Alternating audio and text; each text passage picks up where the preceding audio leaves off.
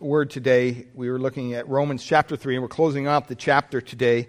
And so I just want to read our text for us before we actually do a little review and then get into it. Romans chapter 3, and I want to begin in verse 27. Romans chapter 3, beginning in verse 27. Then what becomes of our boasting? It is excluded. By what kind of law? By a law of works? No, but by the law of faith. For we hold that one is justified by faith apart from works of the law. Or is God the God of the Jews only? Is he not the God of the Gentiles also? Yes, of the Gentiles also, since God is one, who will justify the circumcised by faith and the uncircumcised through faith. Do we then overthrow the law by this faith? By no means. On the contrary, we uphold the law. As we've been going through Romans, we've seen various things that have come to light. And we've seen in the first part of Romans how that our sin requires us to be righteous before God because we're not already righteous. And the only way we can have that righteousness is through salvation when we receive the righteousness of Jesus Christ. So we've seen a need for salvation, a way to salvation. We've seen that everybody is guilty before God, but at the same time there's hope for all men, all sinners before God, because he offers salvation. And so we ask the question, how can a man be right with God? And we noted that we don't have a righteousness of our own. We need that righteousness, and that righteousness is different in a couple ways, and we pointed these out. God's righteousness is different because of its source. It comes only from God. God's righteousness is different in its quality. It's able to forgive all of our sin. It's pure righteousness, holy righteousness. And then thirdly, we saw that God's righteousness is different because of its endurance. It never fades away. It never goes away. I don't know about you, but I'm glad I don't have to keep myself saved. Amen? Boy, I'd be lost as a dog. You know, I wouldn't have any hope. But it's only because of the righteousness and its endurance, the righteousness that comes only from God. And we looked quickly, just in review, of these 7 aspects of this righteousness as we think of the miracle of righteousness in our lives. And we saw, first of all, that it comes from God. Secondly, that it's apart from the law. It's apart from anything we do. The purpose of the law, remember, was to reveal sin. And we know that because in Galatians chapter 3, verse 11, it says, "Now it is evident that no one is justified before God by the law, for the righteous shall live by faith." And then our own verse, Ephesians 2, 8, and 9, that we know very well, "For by the grace of God, or by grace you have been saved through faith, and it's not of your own doing, it's a gift of God, not a result of works, so that no one can boast." And then thirdly, we saw that God's righteousness is received only by faith. It's not received through church membership. It's not received through baptism. It's not received through raising your hand in a meeting. It's received by faith. And God's righteousness is for only one group of people, sinners, of which we all are one. Fifthly, God's righteousness is based on the grace of God. The grace of God. And we're going to dial in on that a little bit today.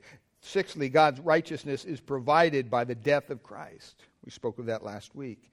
And God's method of salvation demonstrates his justice.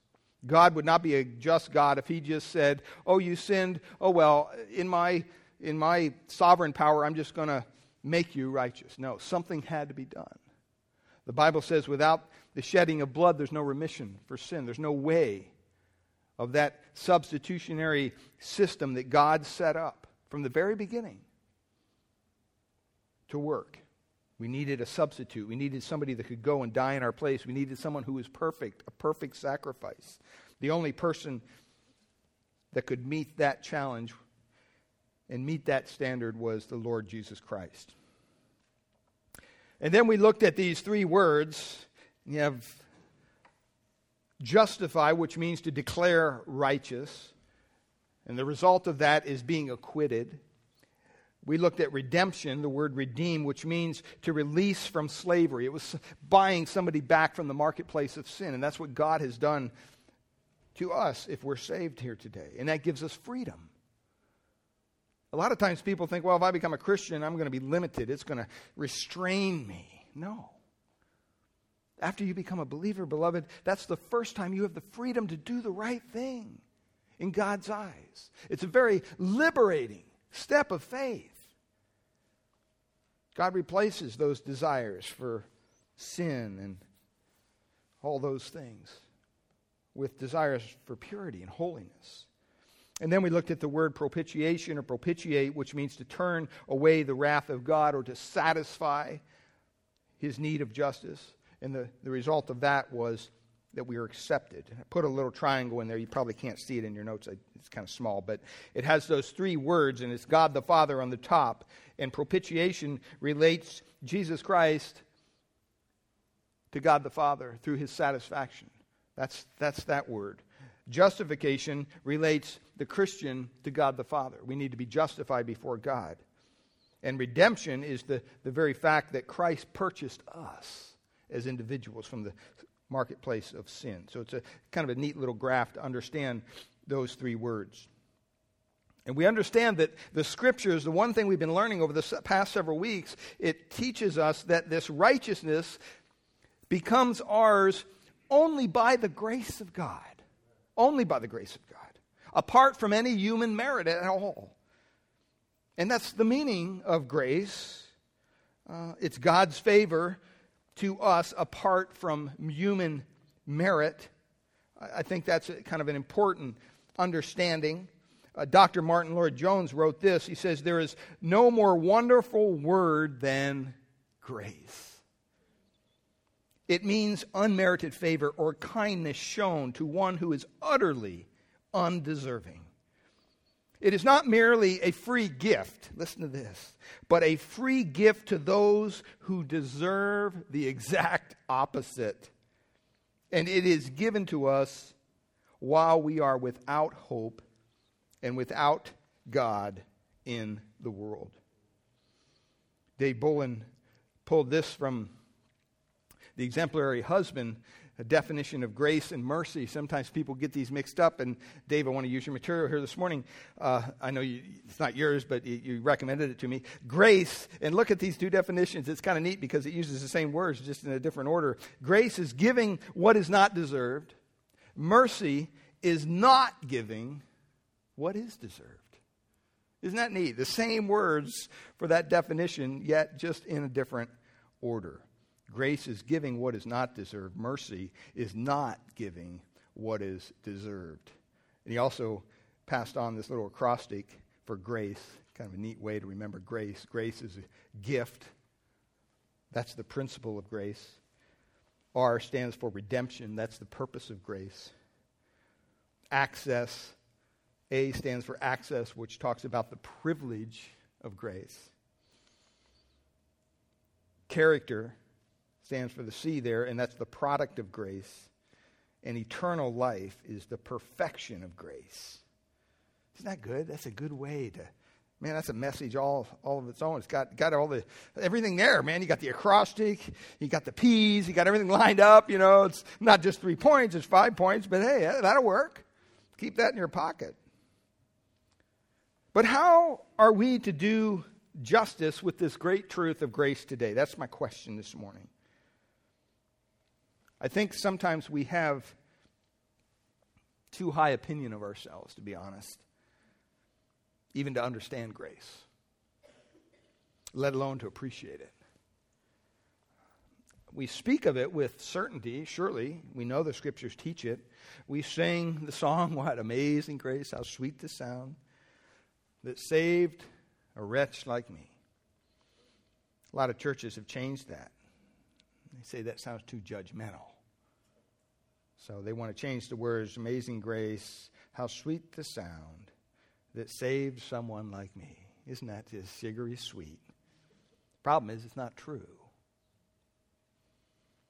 See, we don't think of ourselves as wretches. That's just not our natural inclination. We don't think of ourselves as someone who needs to be saved. Rather, we think of ourselves, especially here in America, as entitled, somebody who's pretty worthy, quite worthy. One Bible teacher said, amazing grace is no longer amazing to us. We've grown complacent with it. In our view, amazing grace is not even grace. And I think the reason we do not appreciate grace is that we really don't believe what we've studied here in Romans 3, especially verse 23, when it says, what? All have sinned and fall short of the glory of God. Or if we do, we definitely don't believe it to the extent that Paul is teaching it. Okay, Fly, you're going to die here in a second if you don't leave me alone. Charles Haddon Spurgeon wrote a book called All of Grace. All of Grace. I'm showing the Fly grace right now. So,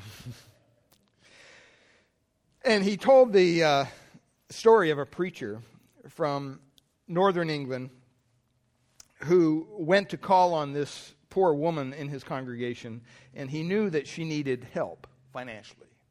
He knew that she was in dire straits. And so the pastor one day, with money from the church in hand, made his way through the poor section of the city where this lady lived and climbed up the 4 flights of stairs to her tiny little attic apartment. He knocked on her door, and there was no answer. And he knocked again. He was rather persistent. There was still no answer. Finally, he gave up. He went away. Next week, he saw the woman in church, and he told her that, hey, I understand you're in great need here, and I want to try to help you out. I've been trying to help you. And I called at your residence, at your room there where you stay the other day, but you weren't home, apparently. And she kind of looked puzzled, and she said, well, what time did you call, sir? And he said, well, it was about noon. And she said, oh, dear. I was home, and I heard you knocking. But I went to the back room and hid because I thought it was the landlord calling for the rent. See, that's a good illustration of grace, and it's a good illustration of our natural, let's just say, inability to appreciate it. But I think it's also true that we kind of laugh at that story. We look at that lady and we say, well, most of us don't identify with that. We consider her situation, and, she was unable to pay her rent. We may know people like that. In the Bay Area, it may be more than not, but a lot of times, we come up with the money that we need at the end of the month to pay the rent.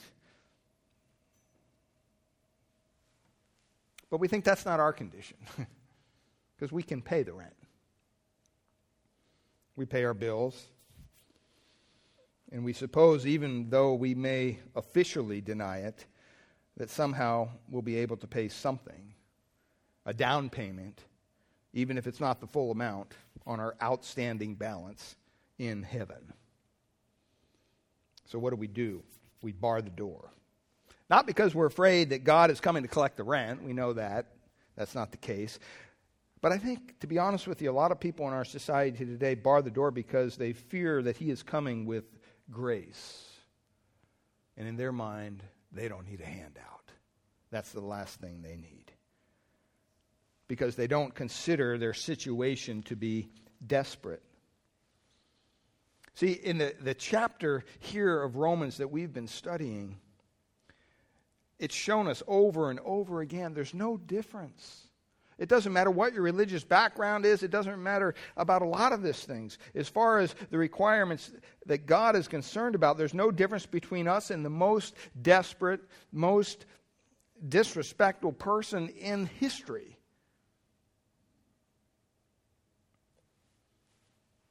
One Scottish preacher, his name was Mackay, and he wrote a little book called Grace and Truth.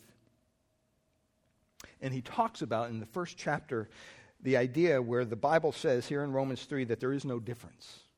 There's no difference between the Jew and the Gentile. There's no difference, amongst us as sinners. We're all in the same boat. And he talks about how until we know that in God's sight there is no difference between us and the most profane, wildest sinner in the world, we can't be saved. Nor can we appreciate the nature and the extent of the grace that's needed to rescue us from our dilemma. And he uses this illustration kind of in his little book there, and he points out this illustration. He says, someone was speaking to a rich English lady. So I'm not going to do the accent, but you can only imagine. Stressing that every human being is a sinner. And she replied with some astonishment, but ladies are not sinners. Then who are? The person sharing with her asked. And her reply was, well, just young men in their foolish days. They're real sinners. And when the person began to explain the gospel further, insisting that if she was to be saved by Christ, she would have to be saved exactly in the same manner as the servants in her house. By unmerited grace of God in Christ's atonement. Her answer was this. Boldly and proudly she said, well then, I will not be saved. That was her decision. Tragic. I think a lot of us have that mentality today. That, well, God saved me, but I wasn't as bad as this person. Or I wasn't as bad as that person. See, if you want to be saved by God, you must approach grace on the basis that we see here in Romans chapter 1 right through chapter 3. On the grounds of your utter ruin in sin. And not on the basis of any supposed goodness or merit that you might try to find within yourself. Now, I want to explain a little bit about grace to you this morning. Because sometimes we have a misunderstanding of what grace is. There's two kinds of grace. There's common grace. And basically, common grace is the kind of grace that basically falls on everybody. Doesn't save them, but is experienced by them in a non-saving way. We've experienced common grace, the grace that God has shown to the whole of humanity. Jesus spoke of it in Matthew chapter 5, verse 45, when he was reminding his listeners that God causes his sun to rise what? On the evil and the good. And sends his rain on the righteous and the unrighteous. See, sometimes I think we think of grace and God's ability to save and our goodness, kind of like the Charlie Brown cartoon, You remember Charlie Brown? He always had like a cloud over his head, wherever he went. It's just kind of depicting there's some form of something wrong with this poor little guy. That's not the case. We all have clouds over our head. See, when Adam and Eve sinned, the race came under judgment. No one deserved anything good at all. If God had taken Adam and Eve in that moment and cast them into the lake of fire, he would be totally just in that. Or if God had spared Adam and Eve, allowing them to increase until there was a great mass of humanity in the world and then threw them all in the fire, he would have been just in that. God doesn't owe us a thing. Consequently, the natural blessings that we have today are due not to our own righteousness or our own abilities, but to common grace. See, if you're not a believer in the Lord Jesus Christ here this morning, you know what? You're still a recipient of God's common grace, whether you acknowledge it or not. Whether you acknowledge it or not.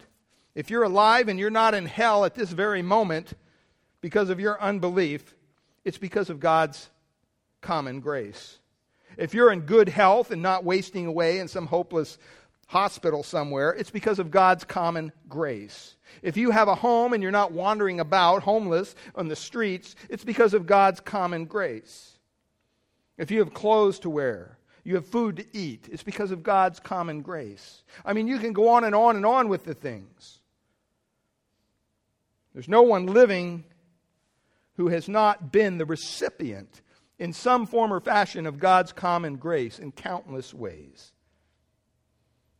So if you think somehow that it's not by the grace of God, but by your own ingenuity, your own experience, your own giftedness and talents, those things alone are the reason that you possess your blessings, you're really showing your ignorance of spiritual matters. And really you're disclosing how far you are from the kingdom of God. So you have common grace. You also have something called unmerited grace. Unmerited grace. See, in our text in Romans 3, this is what he's referring to. He's not referring to common grace. He's referring to unmerited grace. It's that specific saving grace of God in salvation, which is not common, but rather it's a gift received by some through faith in Jesus Christ apart from merit. It's a specific saving grace. See, this is the point we need to chiefly stress, of course, because it takes us back to the story of the preacher visiting the poor woman and reminds us the reason that we don't appreciate grace. Somehow we think we deserve it. We do not deserve the grace of God, beloved. If we did, it would not be grace. It would be our due. We've already seen that the only thing rightly due us in our sinful condition is a full outpouring of God's wrath and condemnation. So grace is apart from good works. It's apart from any kind of merit. And we've been going over this and over this and over this. This righteousness of God comes through the grace of God. Grace is the source of that righteousness. Redemption is what makes grace possible. The fact that Jesus bought us. Justification is apart from works. God justifies us because He brings to us the righteousness of Christ because we have no righteousness in and of ourselves. Salvation from beginning to end is apart from works. In other words, you know what? A simple way to say it's free. It's free. I think this is what Paul must have had in his mind when he talked about there in verse 24, justified freely by his grace in Romans 3.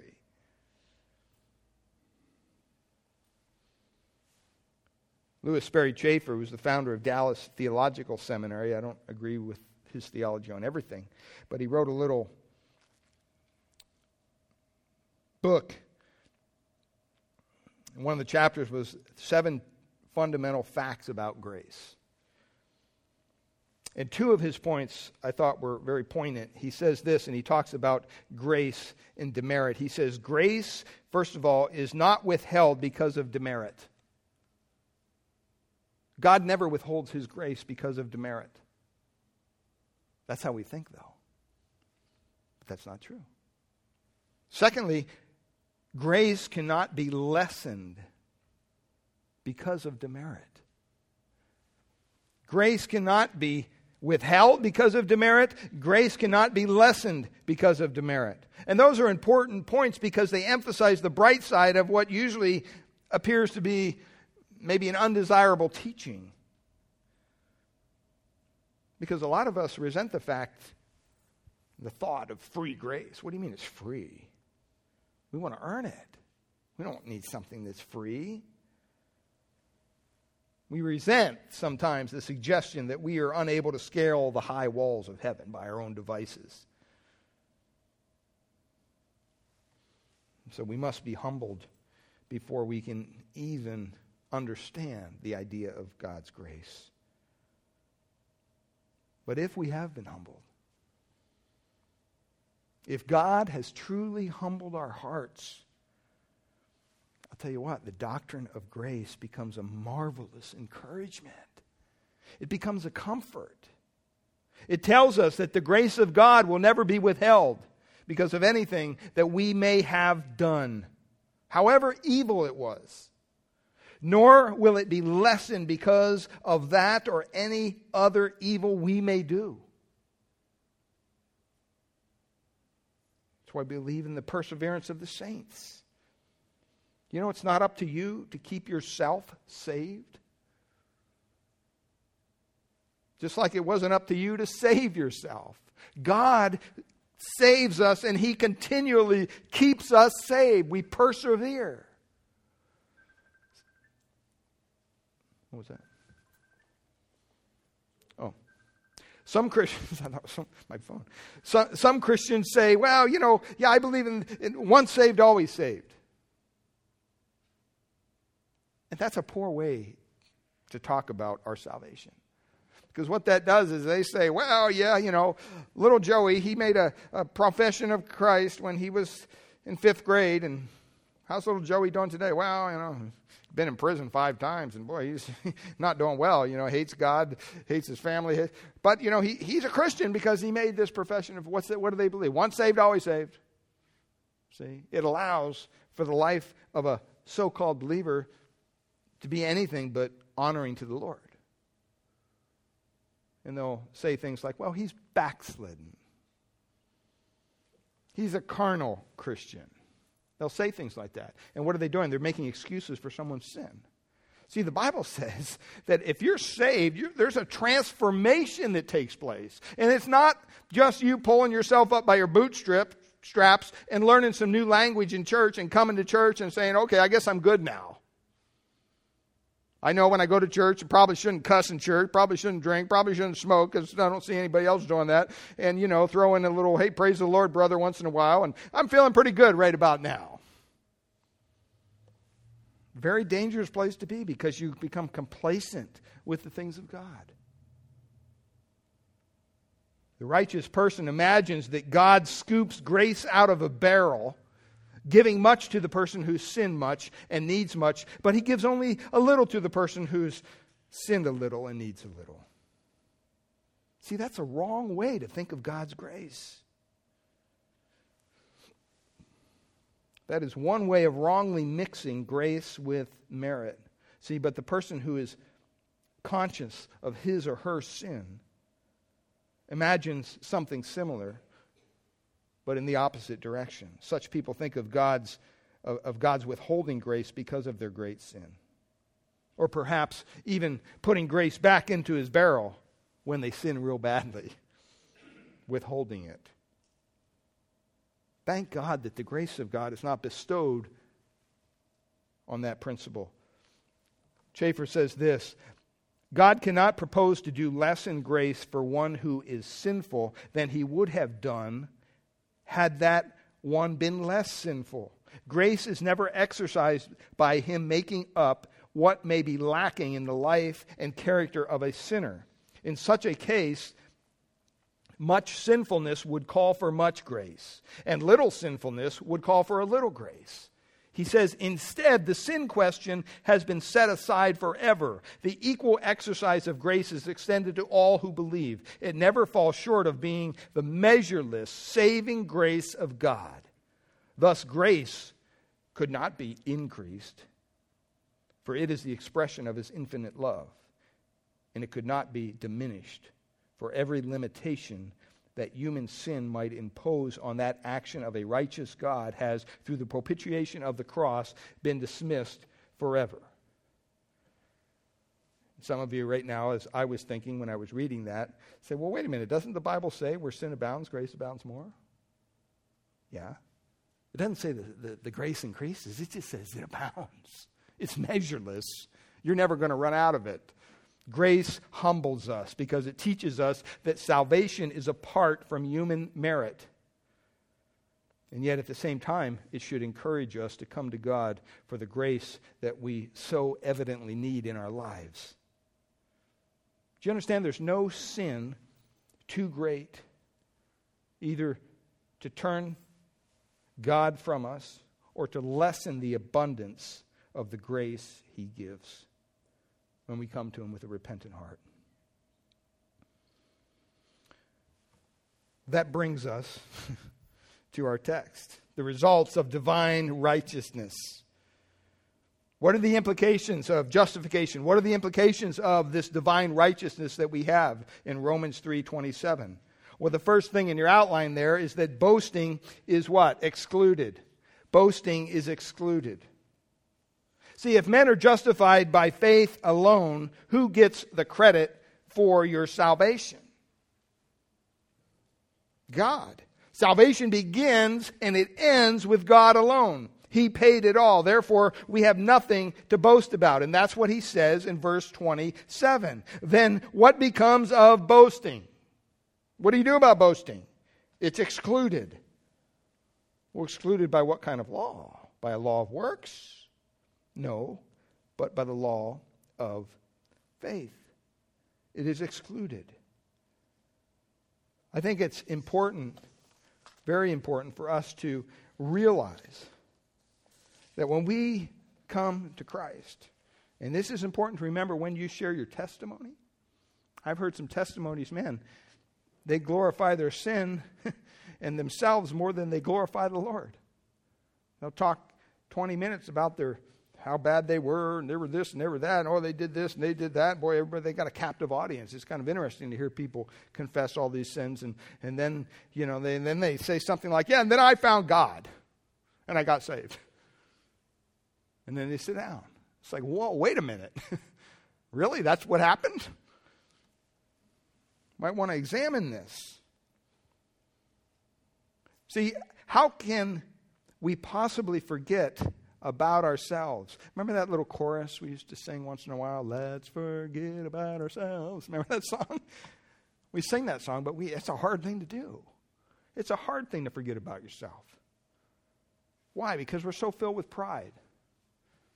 I tell my daughter every time she comes with the grandkids to visit, I mean, it's wonderful to have them here, and boy, it's a blessing and everything. And after they leave, inevitably I'll send her a text or an email, or I'll call her and say, you know what, every time you come and visit with the kids, it's a reminder of me of how selfish I am as an individual. Because, you know what, it's just Ambika and I living in the house. All of a sudden you got 3 kids, 2 other adults. I mean, I can't just sit down on the couch and watch the Niners or wait a minute, what do you mean you're watching the Animal Kingdom? What is that? It makes you want to go out and buy another TV. Kind of crazy, isn't it? So selfish as individuals sometimes. See, but we are able to forget about ourselves when God turns our attention to Christ. It's He who died for us. He binds the whole of our hope and life to Him through faith. See, that's what it means, being saved by grace. It means that we can't save ourselves. And if you're trying, just give up, because you're not going to be successful. Allow the Lord to do the work that He desires to do. And so He says, where is boasting then? It's excluded. It's excluded. Salvation by grace is one doctrine that undercuts all boasting. Well, what are ways we boast? What are some ways that we boast? Well, I think first of all, we can boast about our morality. The Lord reminded me a couple times when I was sharing my testimony. I was talking about growing up in kind of a family, big Catholic family, 6 brothers, 2 sisters, and they were all kind of rebel rousers for the most part, and I was the baby. And when I come to Christ, the pastor turned to Romans 3:23, and hey, all have sinned. I said, I'm not as bad as the rest of my family members. I mean, they were really bad guys, And I felt I'm kind of building myself up here. Because I didn't cuss and I didn't curse and didn't run around with different girls and stuff like that when I was younger. And I'm reminded, do you think God cares about that? He doesn't care about that. That doesn't get you brownie points with God. And that was the case of the Pharisee, right? We see certain people as religious people. And they look upon religion as an ultimate way for human achievement. If I just go to church, maybe God will bless me more. Others are very proud. They think somehow they can achieve in business and gain the acclaim of the business world and entrepreneurs and finance and all that and go down that road. Others look to art and literature, or maybe the academic field, to get degree after degree after degree.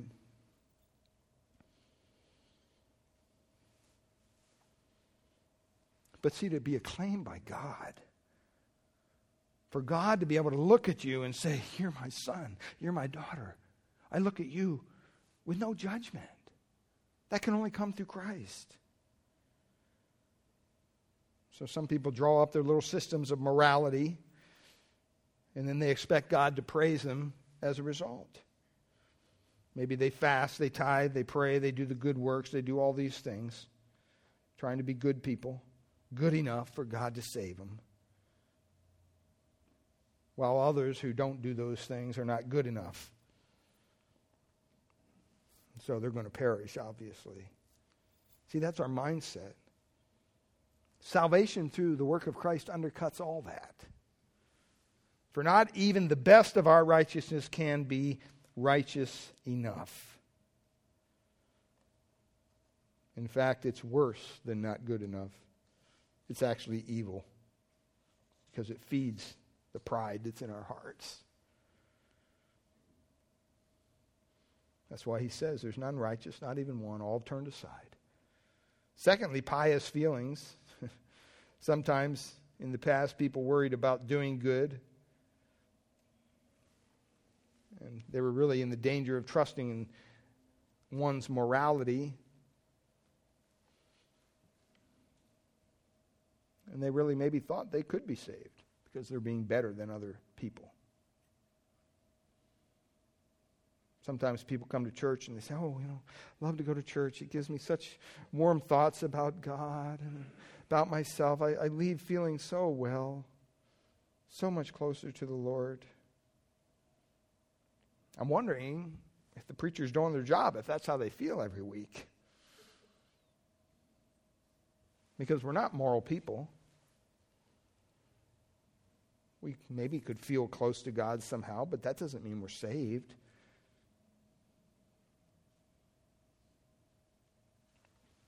We don't want to have feelings that are based on untruth.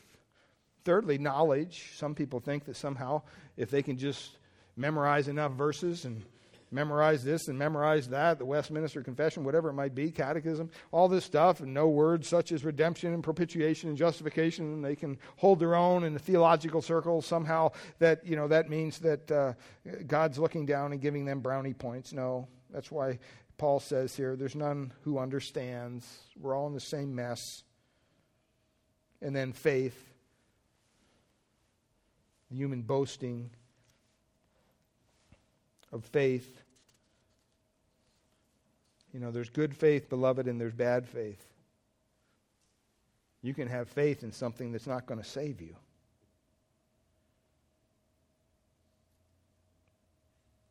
Make sure your faith is grounded in the work in the Lord Jesus Christ, because it's that kind of faith that will save you. Dr. Martin Lloyd-Jones says this about faith. He says, faith is nothing but the instrument of our salvation. Nowhere in Scripture will you find that we are justified because of our faith. Nowhere in Scripture will you find that we are justified on the account of our faith. The Scripture says that we are justified by faith or through faith. Faith is nothing but the instrument or the channel by which the righteousness of God in Christ becomes ours. It is not faith that saves us. What saves us is the Lord Jesus Christ and His perfect work. It is the death of Christ upon Calvary's cross that saves us. It is His perfect life that saves us. It is His appearing on our behalf in the presence of God that saves us. It is God putting Christ's righteousness to our account that saves us. This is the righteousness that saves. Faith is but a channel and the instrument by which His righteousness becomes mine.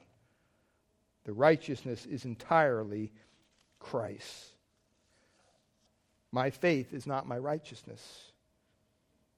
We shouldn't define it that way, and we shouldn't think of faith as righteousness. Faith is nothing more He says, but that which links us to the Lord Jesus Christ and his righteousness.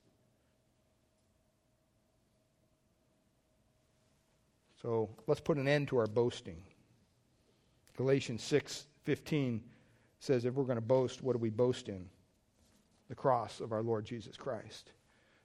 Christians are all nothing but sinners saved by God's grace. And if you think of yourself as anything more than that, it's going to be a turnoff probably to other Christians as well as non-believers. If you don't believe that, you're not saved. If you're still trusting in your own good works, if you're still trusting in your feelings, if you're trusting in some superior religious knowledge about your faith and not in Christ, I can honestly tell you you're probably not saved. Because Jesus is the only one that can save you. That's the message of Christianity. And if you believe that, you will forget about yourself truly. And you will bow low before him and accept the righteousness that he desires to give you. So boasting is excluded. And then he says in 28 and 29, quickly here, he says basically distinctions are rejected. He says, for we hold that one is justified by faith apart from works of the law. Or is God the God of Jews only? If he is not is he not the God of Gentiles? Yes, of Gentiles also.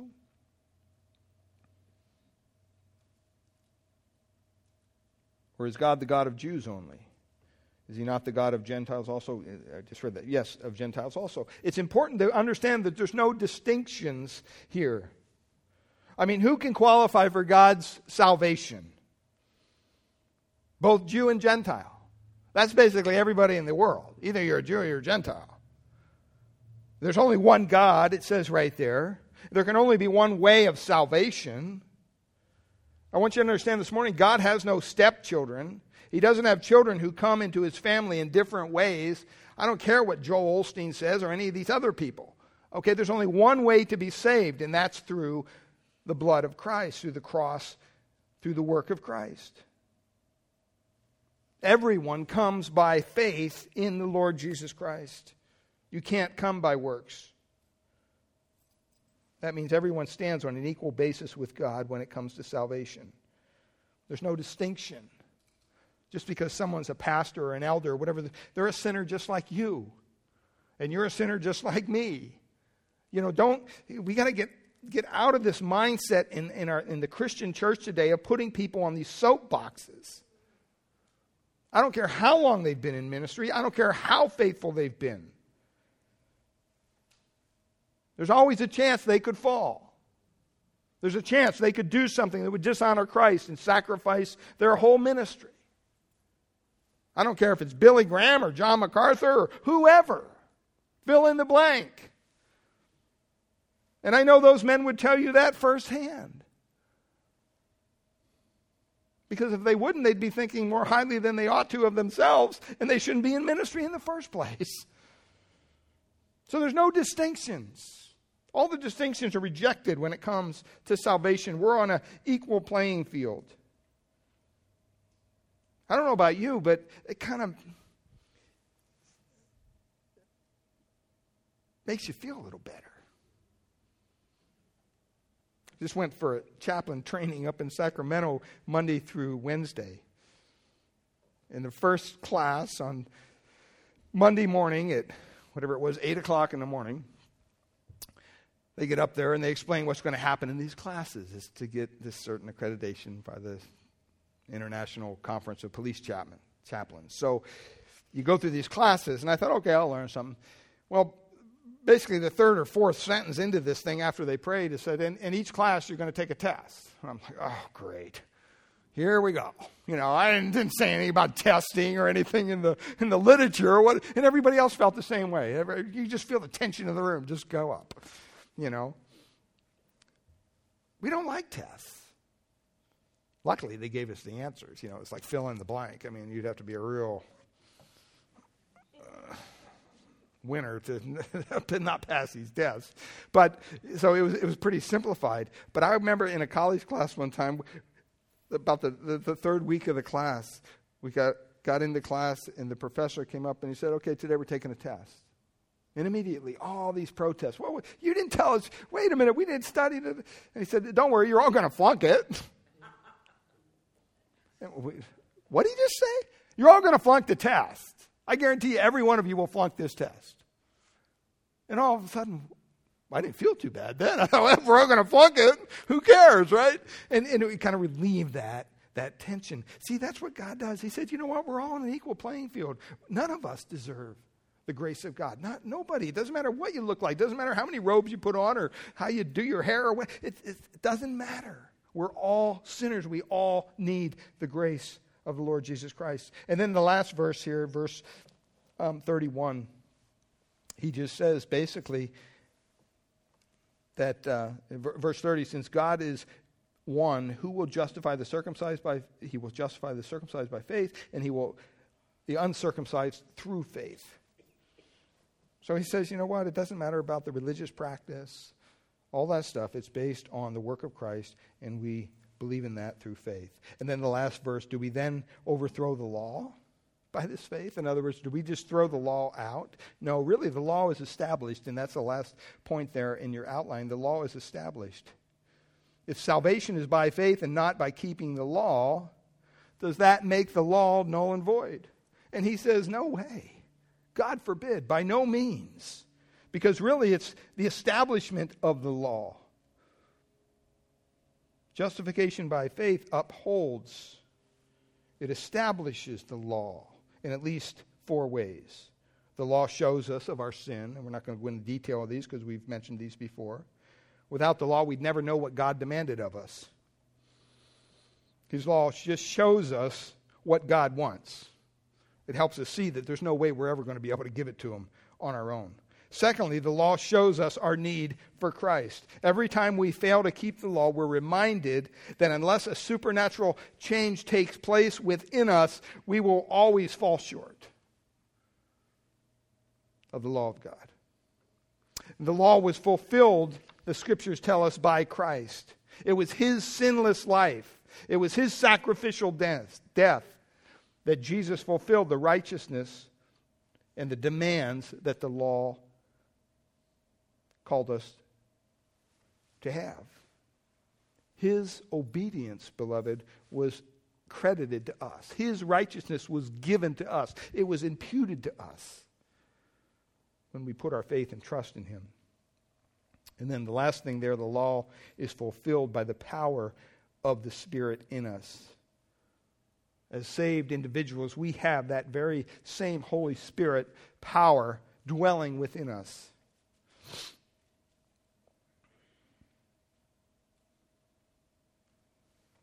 So in summary, chapter 3, basically, God has provided a righteousness of his own for men and women, a righteousness we don't possess in and of ourselves. These are great doctrinal truths. The second one is that righteousness is by grace. We don't deserve it. In fact, we're incapable of ever deserving it. The third thing, it's the work of the Lord Jesus Christ in dying for his people, redeeming them from their sin, that has made this grace on God's part possible. Redemption describes the work of Christ in relationship to ourselves. Propitiation describes the work of Jesus Christ in relationship to the Father. Justification describes the act by which God the Father declares us to have met the demands of the law on the basis of Christ's work for us. I mean, it's all because of the work of Christ, because of the death of Christ, that there even is a Christian gospel. That's why when you run into churches that are afraid to mention the blood of Christ or sin or the sacrifice of Christ because they don't want to turn people off, they're missing the whole point of the gospel. And then the last thing, this righteousness which God has graciously provided becomes ours through simple faith, through believing, through trusting God. In regard to the work of Christ, that's the only way anyone, whether you're Jew or Gentile, doesn't matter. That's the only way you can be saved. Hebrews tells us that without faith it is impossible to please God. I want to share a story with you as we close. And it's a story of God's grace, and it's basically talks about that verse in Romans 5:20, but where sin increased, grace increased all the more, which means it abounds. John Newton was an English clergyman. And I know you're familiar with John Newton because Ken brought a message a while back on this. But he lived from 1725 to 1807. He had a wide and effective ministry. He'd been called the second founder of the Church of England. We know him best for his hymns. Well, Newton was raised in a Christian home in which he was taught a lot of different verses in the Bible. His mother died when he was only six years old, and he was sent to live with a relative who basically mocked Christianity at every turn. One day at an early age, Newton left home and joined the British Navy as an apprentice seaman. He was wild, dissolute in those years, and he became exceedingly immoral. He acquired a reputation of being able to swear for 2 hours without repeating himself. Eventually, he deserted the Navy off the coast of Africa. Why Africa, you ask? In his memoirs, he wrote that he went to Africa for one reason only, and that was that I might sin my fill. In Africa, he fell in with a Portuguese slave trader in whose home he was cruelly treated. This man often went away on slaving expeditions, and when he was gone, the power in the home passed to the trader's African wife, the chief woman of his harem. This woman hated all white men, and she took this hatred out on Newton. He tells us that for months he was forced to grovel in the dirt, eating his food from the ground like a dog, and beaten unmercifully if he touched it with his hands. For a time, he was actually placed in chains. At last, thin, emasculated, Newton made his way through the jungle, reached the sea, and there attracted a British merchant ship making its way to the coast of England.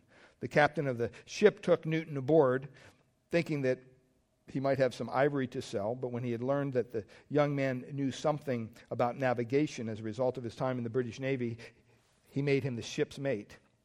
Even then, Newton fell into trouble. One day the captain was ashore and Newton broke out the ship's supply of rum, and he got the whole crew drunk. He was too drunk himself, and even when the captain returned, he struck the captain in the head. Newton fell overboard and would have drowned if one of the sailors had not grabbed him and galled him and hauled him back into the deck in the nick of time. Near the end of the voyage, as they were approaching Scotland, the ship ran into bad weather and it was blown off course. Water poured in and the ship began to sink. The young profligate was sent down into the hold to pump water. The storm lasted for days. Newton was terrified, sure the ship would sink and he would be drowned.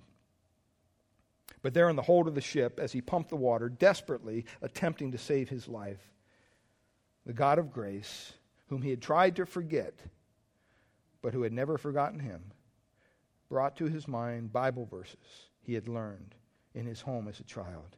Newton was convicted of his sin and of God's righteousness.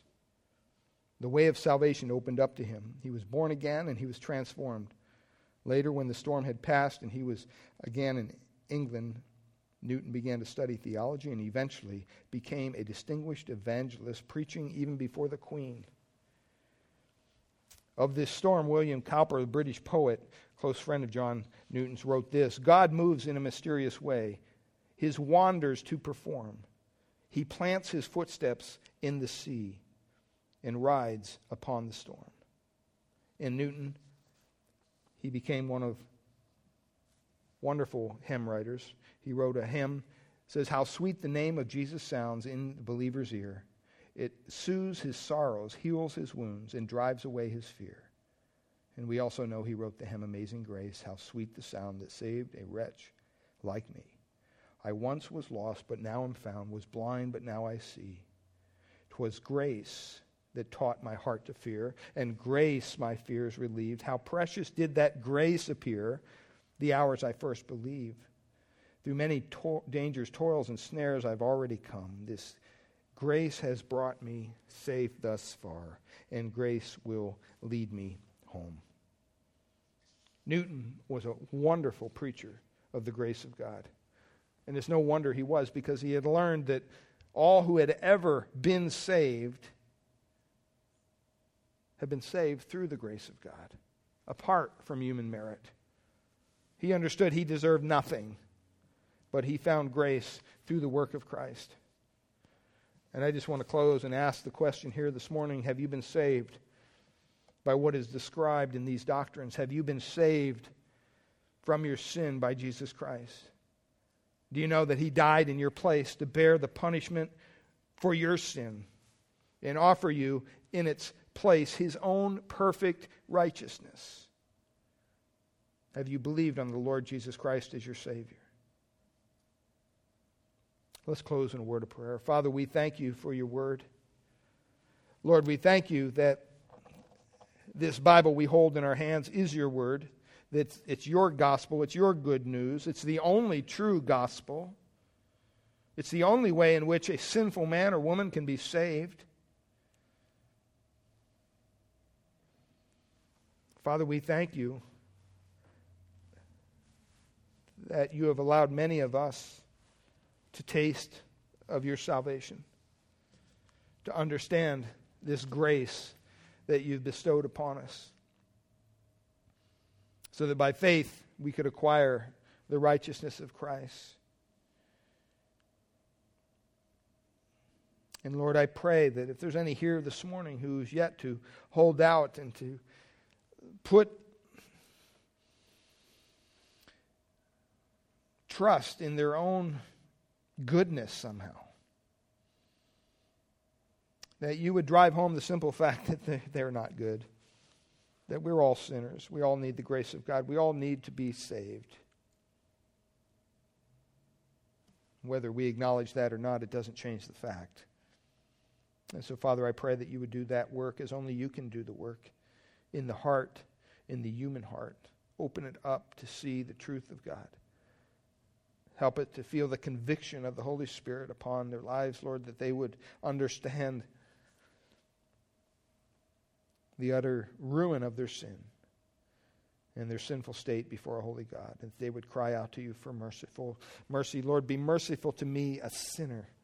Save me. God, You can do that even here this morning. And Father, I pray that as believers we will take this message out of this building, out into the community, to the neighbors, to the family members that have yet to hear. Or maybe they heard and they need to hear it again. I pray that we would live lives that uphold the gospel of Christ, that we would live lives of holiness through Your power, through Your Spirit, that You would receive all the glory, all the honor. We ask these things in Jesus' precious name. Amen.